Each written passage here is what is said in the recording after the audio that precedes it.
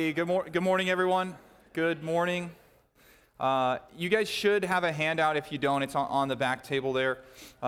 We can just start by opening up your Bibles and turning them to 1 Peter chapter 1. 1 Peter chapter 1. Give everyone a second there. Hope we're having a good morning.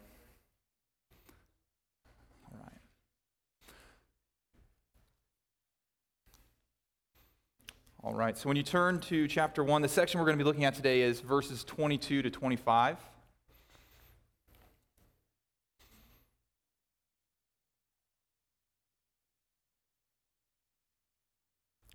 Give you a minute to turn there.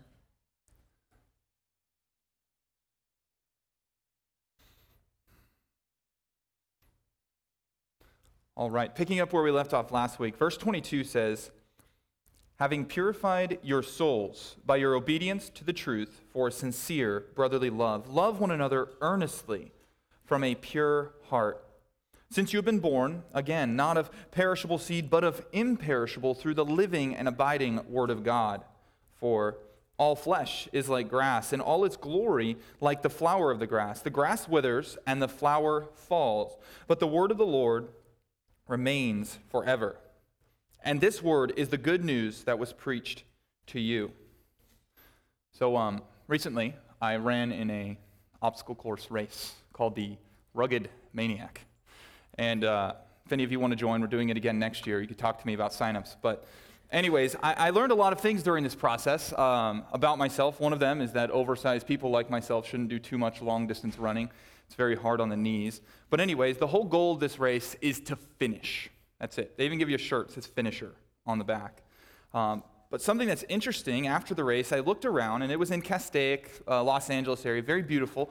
I noticed there's all these mountains, and even the obstacles look beautiful. There's this nice lake, and you really don't notice those things during the race itself because your whole goal is just to finish. That's it. You're trying to finish the whole time. And it's too often that when we're reading our Bibles, when we open them up, when we're reading through them, that this is how we view the task of reading Scripture. We are just like, I just need to finish, right? I'm just getting through it. And one of the joys of teaching God's Word like this with you right now, or really in any capacity, is that it requires me to take so much time that I really get to enjoy God's Word. And it's always just a reminder that it's worth taking the time. It's worth taking the time to slow down, to understand the Word, to understand what you're reading. And in light of that, let's pray as we look at God's Word this morning that we would do that. Let's pray. Father, thank you for showing us who you are in this text. Thank you for the gift of salvation. Thank you for the gospel. Please help us to sit under the authority of your Word, the Word that is imperishable and purifies the soul. We ask this in Christ's name. Amen. So as Peter continues, he's addressing a suffering group of Christians. There's a lot of suffering in this section, and they're suffering because they have refused to join in the idolatry of the pagan culture that they live in. Later on, chapter 4 paints a very vivid picture of this. But as we look at the end of chapter 1 this morning, Peter is continuing to describe the life of someone who has salvation. He's saying, you are saved, and these are the results. This is how you live. This is your relationship with God in light of that. This is your relationship with people in light of the fact that you have been saved. You're someone who has believed the gospel. So the reason why your handout, right? You look at it, it says gospel, gospel, gospel, gospel. Right? That's not just because I thought it would be a clever or fun idea. It's because as we're looking at this text, and if you look down with me, this section refers to the gospel several times in different ways. In verse 22, it says, obedience to the truth, and abiding word of God in verse 23. Word of the Lord and good news in verse 25. All of these are anchored in the gospel, and all of them closely relate to the main command in the middle of this section which is to love one another. That's why this is called a gospel-centered love. And Peter is moving from talking about the vertical relationship between God and man to how Christians ought to relate to each other, to their horizontal relationship. And it's a love that's rooted in the transformative work of the gospel. And throughout the text, we see different ways that the gospel relates to the Christian's command to love one another. First, and this is the first point on your handout there, this is verse 22a, the first part of verse 22. The gospel purifies the soul.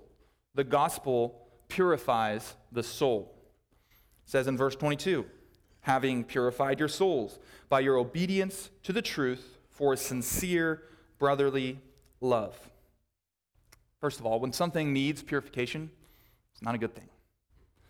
When the person, I'm sure maybe you've had it, they come to your house and they try to sell you the $1,700 water filtration system, and they offer you a gift card, all of that, right? Their main goal is to show you that the water is not pure, because truly impure water is a very bad thing.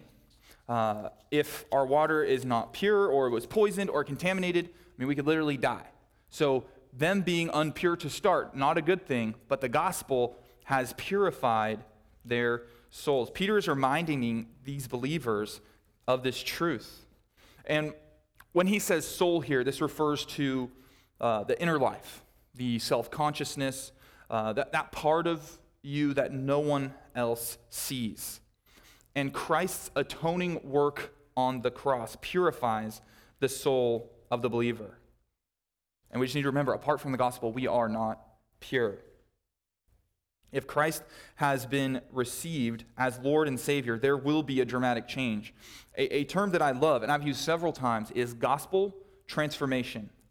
This is how people change.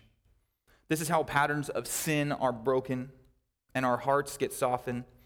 It's not from our own wisdom or from our excellent counsel, but from the transformative work of the gospel. Because if someone is drawn into a relationship with a holy God, of course this will purify the soul. And this is also the basis on which we are able to love. But not just any kind of love. If we look down at the text, it says a sincere and brotherly love. Now we should be clear here, and this is really important to remember within the church. This does not mean love like they are your brothers. It means love because they are your brothers. That this is a work grounded in the gospel by the blood of Christ, where you are truly a brother and sister with those who are in the church. In 1 John 3:14, you can just listen. This is what the sets the Christian apart. It says, we know that we have passed out of death into life because we love the brothers. Whoever does not love abides in death. And as we look at a text like this, we should really ask ourselves and these questions and really apply it. Questions like, am I loving with a sincere love?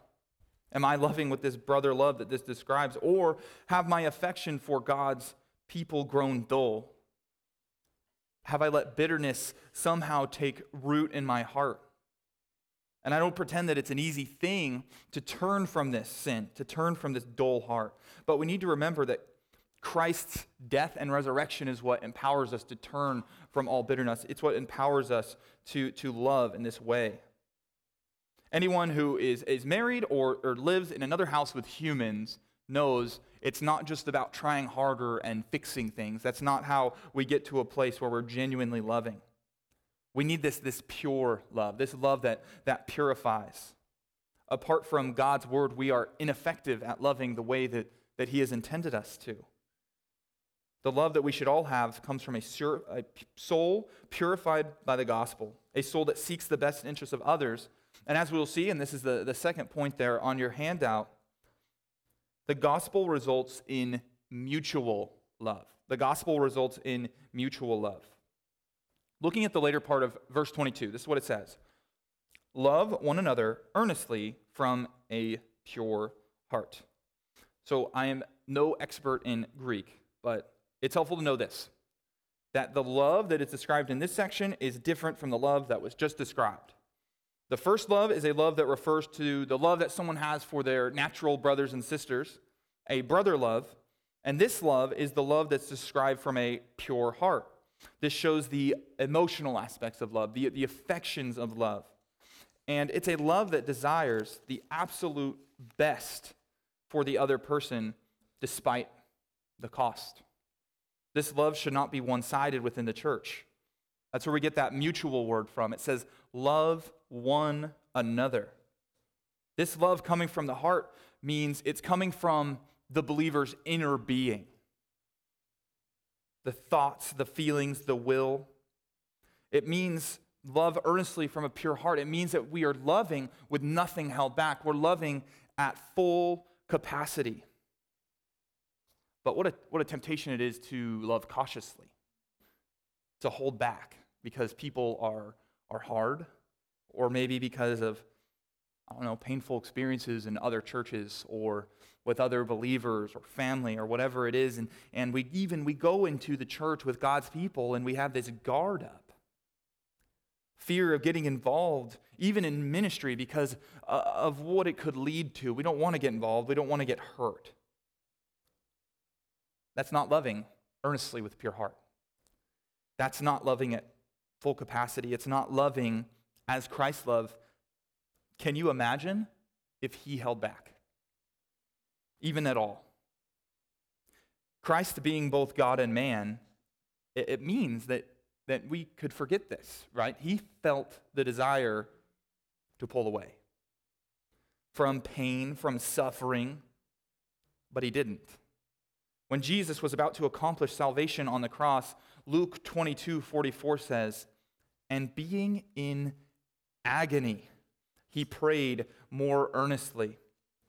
And his sweat became like great drops of blood falling down to the ground. Jesus felt that pull, the pain of anguish, and so much more than we ever could, but he proceeded to give his life for his enemies, for people who hated him. When we see a command to love one another, we should gladly take on the burdens of our Christian brothers and sisters. We should gladly take on the risk of being sinned against. And this is a picture to the outside world of what Christ looks like. The gospel results in mutual love. And moving on in our outline here, we also see the gospel is better. The gospel is better. It's better than all the things in this world that compete for our hope, that make us worry, that give us concern. And let's look at verse 23, and we're going to stop here at 23, but we're going to go all the way through 25 eventually. Verse 23 says, since you have been born again, not of perishable seed, but imperishable. So stopping right there, this goes back to verse 3, where Peter said, if you look just right up in that chapter, blessed be the God and Father of our Lord Jesus Christ. According to his great mercy, he has caused us to be born again to a living hope through the resurrection of Jesus Christ from the dead. Again, we are seeing the work of the gospel, of regeneration. It purifies the soul and the heart. And here, Peter points to the fact that the believer has been born again. And it shows that this birth is better than the first. It's not with an imperishable seed, but one that lasts forever. Believers have been redeemed with Christ's precious blood, which far outweighs the treasures of this world. So Christians love because they have been regenerated to love as God's children. And if we keep going down in the text, we see the means by which that happens. And if you continue down, it says, through the living and abiding word of God. Abide here speaks to the imperishable quality of God's word. The seed is the word of God, his gospel message. And 1 John 3:9, it's such a helpful description of this seed. It says, no one born of God makes a practice of sinning, for God's seed abides in him, and he cannot keep on sinning because he has been born of God. The new life of the believer brought about by the seed, to borrow Peter's words from earlier in the chapter, are imperishable, undefiled, and unfading. And yet, despite this, right, this is a lot of wonderful truth. This is good, right? Everyone in here, amen, we agree with that. But how often are we prone to wonder, right? To hope in other things, to not, maybe we're like up here, we're acting, yes, I believe this, but practically, right, our affections, we're not there. Our hearts cling to things and people, or maybe we're crippled by fear. And this is how Peter responds here in verse 24. He says, "For all flesh is like grass, and all its glory like the flower of the grass. The grass withers, and the flower falls. But the word of the Lord remains forever." So let me just say that when I was assigned this passage and I read this specific section, right, this section here, the grass withers and the flower falls, I thought, this is good. I was happy to be assigned this section. Later on in the summer, I'm assigned a section that's supposed to be one of the hardest New Testament sections to interpret in the New Testament. We'll get to that. But this one, I just read it, equally profitable, just to be clear. But this one, I read it, and I was like, man, this is so good. I'm so thankful. And I thought, I need this. I know they need this. Whoever listens to this sermon certainly will need to hear this. So here, it's helpful to know that Peter is quoting Isaiah 46 and 8. When we see that, right, we see that in our New Testament, we shouldn't be afraid to flip back and look at what he's quoting, right? I will say that the wording's a little different. We could talk about that, but it's just a bit of a paraphrase.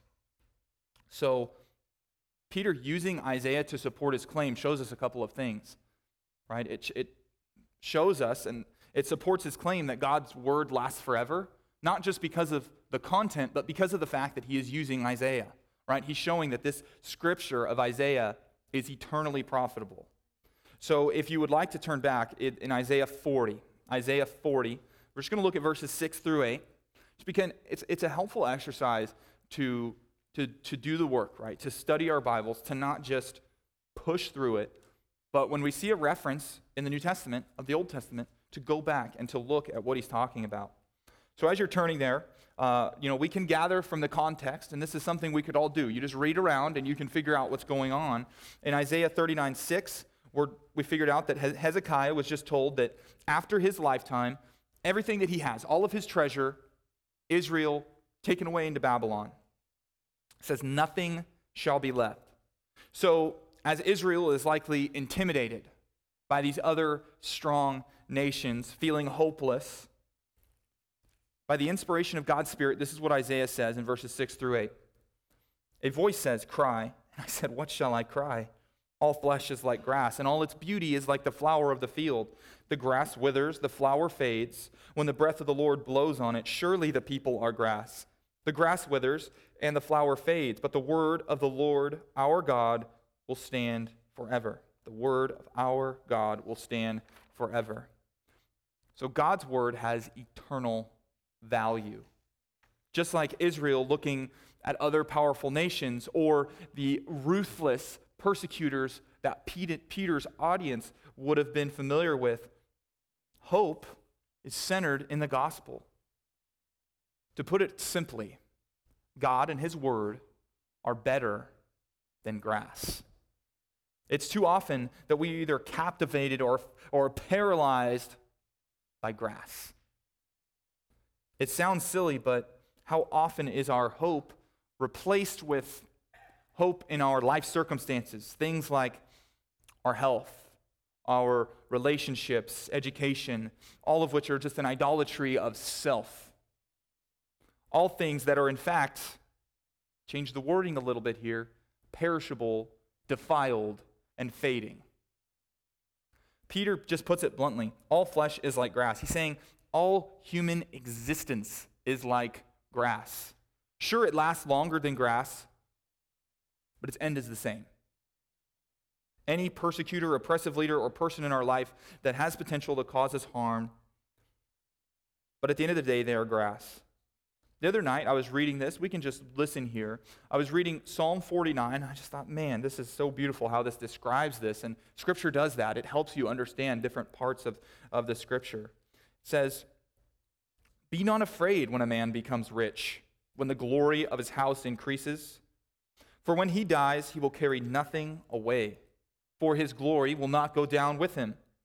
For though while he lives, he counts himself blessed, and though you get praise and you do well for yourself, his soul will go down to the generations of his fathers, who will never again see light.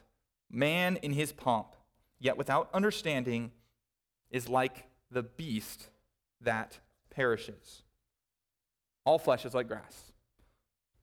Human existence does not last. If you want more than a false hope, than a clever deception of joy, more than just temporary beauty, you must center yourself in God's word. Right? Peter, when he's speaking to his audience, they would have been well familiar with the dry season, the flowers fading. I mean, we can relate to that in Bakersfield. But he's showing that human life that we are now living fades away. And not only that, but the glory fades away. It says, in all its glory, like the flower of the grass. Again, sometimes we practically live as if glory is not going to fade away when it is. Man's achievements, wealth, talents, these things, they're not worth putting our hope into. Psalm 49 puts it plainly. His glory goes down with him. My wife, right there, she loves flowers. And we always have them on our counter. She actually pointed out to me this week that we have this same verse. I didn't even think about it as I was studying. We have this verse next to this flower in a pot, and the flower is always withering. It's in our windowsill. And a lot of the time, in our kitchen island, we'll take flowers, either someone gave them to us or something. We have them in the middle of the island. And one day, we took them from the backyard and we put them in the middle of the island. And my son, who just learned how to say pretty, he says like "pui," he reached over and he likes to touch them, with his chubby little baby hand. And when he did that, it was like the next day, the whole thing, just all the flower petals just went onto the ground. When you hope in anything apart from God and his word, it's like those flower petals that just were destroyed in my son's chubby little baby hand. And it might sound silly because it is. It's folly to trust in those things. Something that does not last. And I don't want to be misheard here. It's beautiful. It's good. It can be good. And it's meant to be enjoyed and to give God glory, right? A flower is something that gives God glory. But it is a poor substitution for our ultimate hope. Peter doesn't just say this to bum out his audience, though. He is writing to a people who are suffering for Christ, and they're losing a lot to do this. It's a big cost for them. He is giving them hope, and not a false hope. How easy is it when we face trials to put our hope in the flowers and the grass, but Peter is putting their hope in something concrete, something more concrete than doctors or the promise of a steady income or anything like that. And as it relates to the command to love each other, he's giving them the mechanism, the means by which they are actually able to do that, to have this love that is centered in the gospel. And it's also good to note that this is something that we need in the church. We need to have this mutual love. We need to have it for unity. The love that is within Crossway needs to be centered in the gospel, in the unfading and imperishable work of Christ. If we look to anything else for our hope and change, we won't live or love as we should. Because the false hopes of this world, as cleverly as Satan can package them, they won't last. But as Peter says, verse 25, but the word of the Lord remains forever. This refers specifically to the gospel. The gospel is better. The Lord refers to Jesus Christ. Peter is addressing these people facing persecution that most of us, we would struggle to understand what they would go through. And it's better. It lasts forever. It's the source and means of new life. And finally, Peter ends this section, last point there. The gospel is for the church. The gospel is for the church. It says, and this word is the good news that was preached to you. Peter is reminding this suffering group that the gospel they heard is the means by which God purified their souls and their hearts. While everything else fades away, this word, the gospel they heard, it lasts forever. Out of this word being preached, churches were established and hearts were regenerated. To you means to, or we can understand it as you all. It means that they received it. And we need to note here that he's telling them to think about it. He's telling them to consider it. He's calling them back to remember the gospel. Peter certainly doesn't support the false view that you hear the gospel once, and then you get saved, and then you move on to other things. That's a false view. The gospel is our foundation. God's eternal plan that was accomplished through the death and resurrection of Jesus Christ, and everything that will be accomplished was for the sake of these believers in Asia Minor, and every believer that hears these words. The gospel should never be put away. It's never something that we move on from. It was for Christ's church to be established, but it's also how the gospel is something we need to hear over and over again.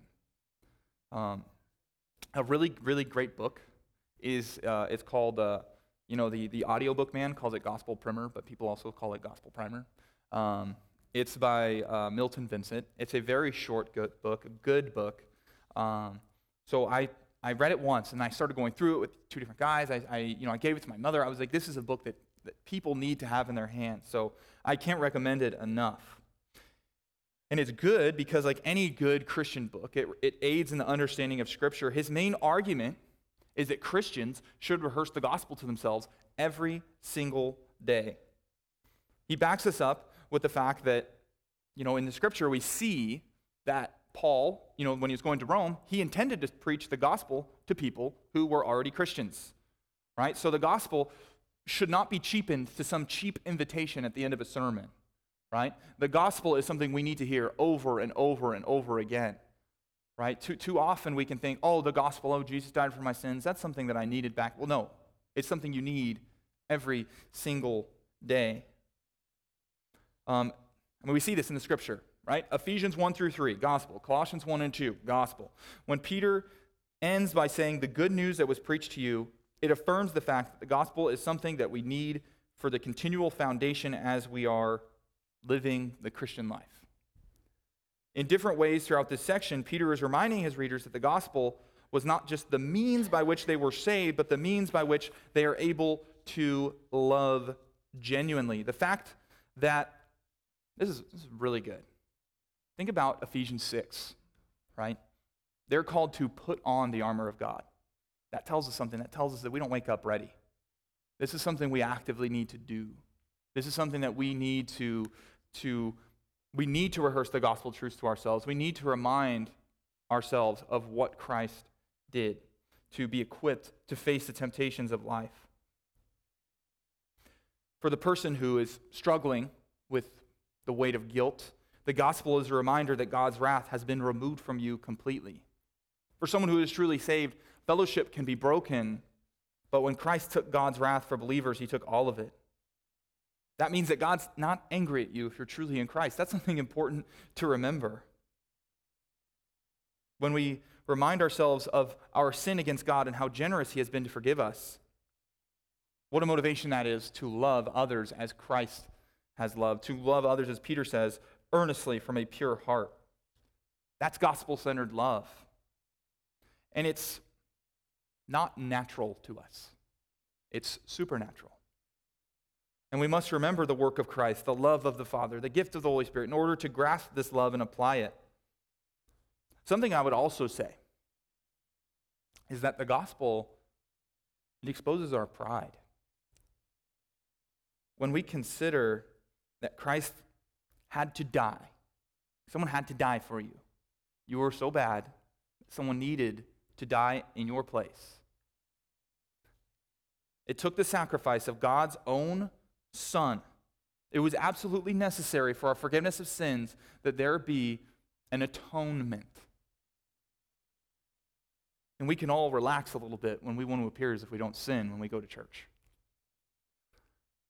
On wanting to to appear as if we've become Christian masters. Yes, we'll sin less, but we'll never be sinless. Our sin required a death sentence that Christ paid, and we must die to ourselves as we identify with him. Jesus died because of our sins. So when it's our turn, I don't know, Thursday night, Friday morning, whatever it is, and it gets to our turn in the prayer circle, we don't need to say, I'm good. I don't need prayer. We all need prayer. 1 John 8:10 says, if we say we have no sin, we deceive ourselves, and the truth is not in us. If we confess our sins, he is faithful and just to forgive our sins and to cleanse us from all unrighteousness. If we say we have not sinned, we make him a liar, and his word is not in us. This doesn't mean that we have a license to sin or some kind of an excuse, but it is a reminder to confess it, to humbly admit when we go with other believers that we are sinners, that apart from Christ we have no righteousness. Being reborn by God's imperishable seed, it does mean that we're no longer bound to sin's power, but we still struggle against our old nature, right? Until we're in Christ's presence, we'll not be without sin. Well, the work of regeneration is final, but the process of sanctification, it calls us to consider the gospel and to preach it to ourselves. When we truly meditate on the gospel, on Christ's work, when we remind ourselves daily, when we don't just, again, read God's word like an oversized runner trying to get through a race, then it makes our battle against sin easier as we consider the gospel, as we're rooted in it. We will never cease from sinning, but we can sin less. Our love of self and our focus on created things, on the grass of this world, you'll find they get smaller and smaller and smaller as your hope is centered in the gospel. And we'll love God's people more. We will have a gospel-centered love. Let's pray. Lord, please help us to apply your gospel, to consider the way that you have purified our souls, the infinite value of your word compared to the false treasures and false hopes. Give us knowledge as we open your word and read it. If anyone here has not acknowledged their desperate need to be purified and redeemed by the blood of your Son, I pray that they would. I pray that you would use the good news to reveal the folly of hoping in the grass of this world. Please continue to open our eyes to see your gospel, your call to come and repent of sins and trust in your Son's death and resurrection. Thank you for the final work of Christ. You know, Lord, that we are like dust, and our days on this earth are like the grass, but your love displayed in Christ is everlasting. Help Crossway to be a church where love abounds and the gospel is proclaimed faithfully. In Christ's name, amen. You guys are dismissed.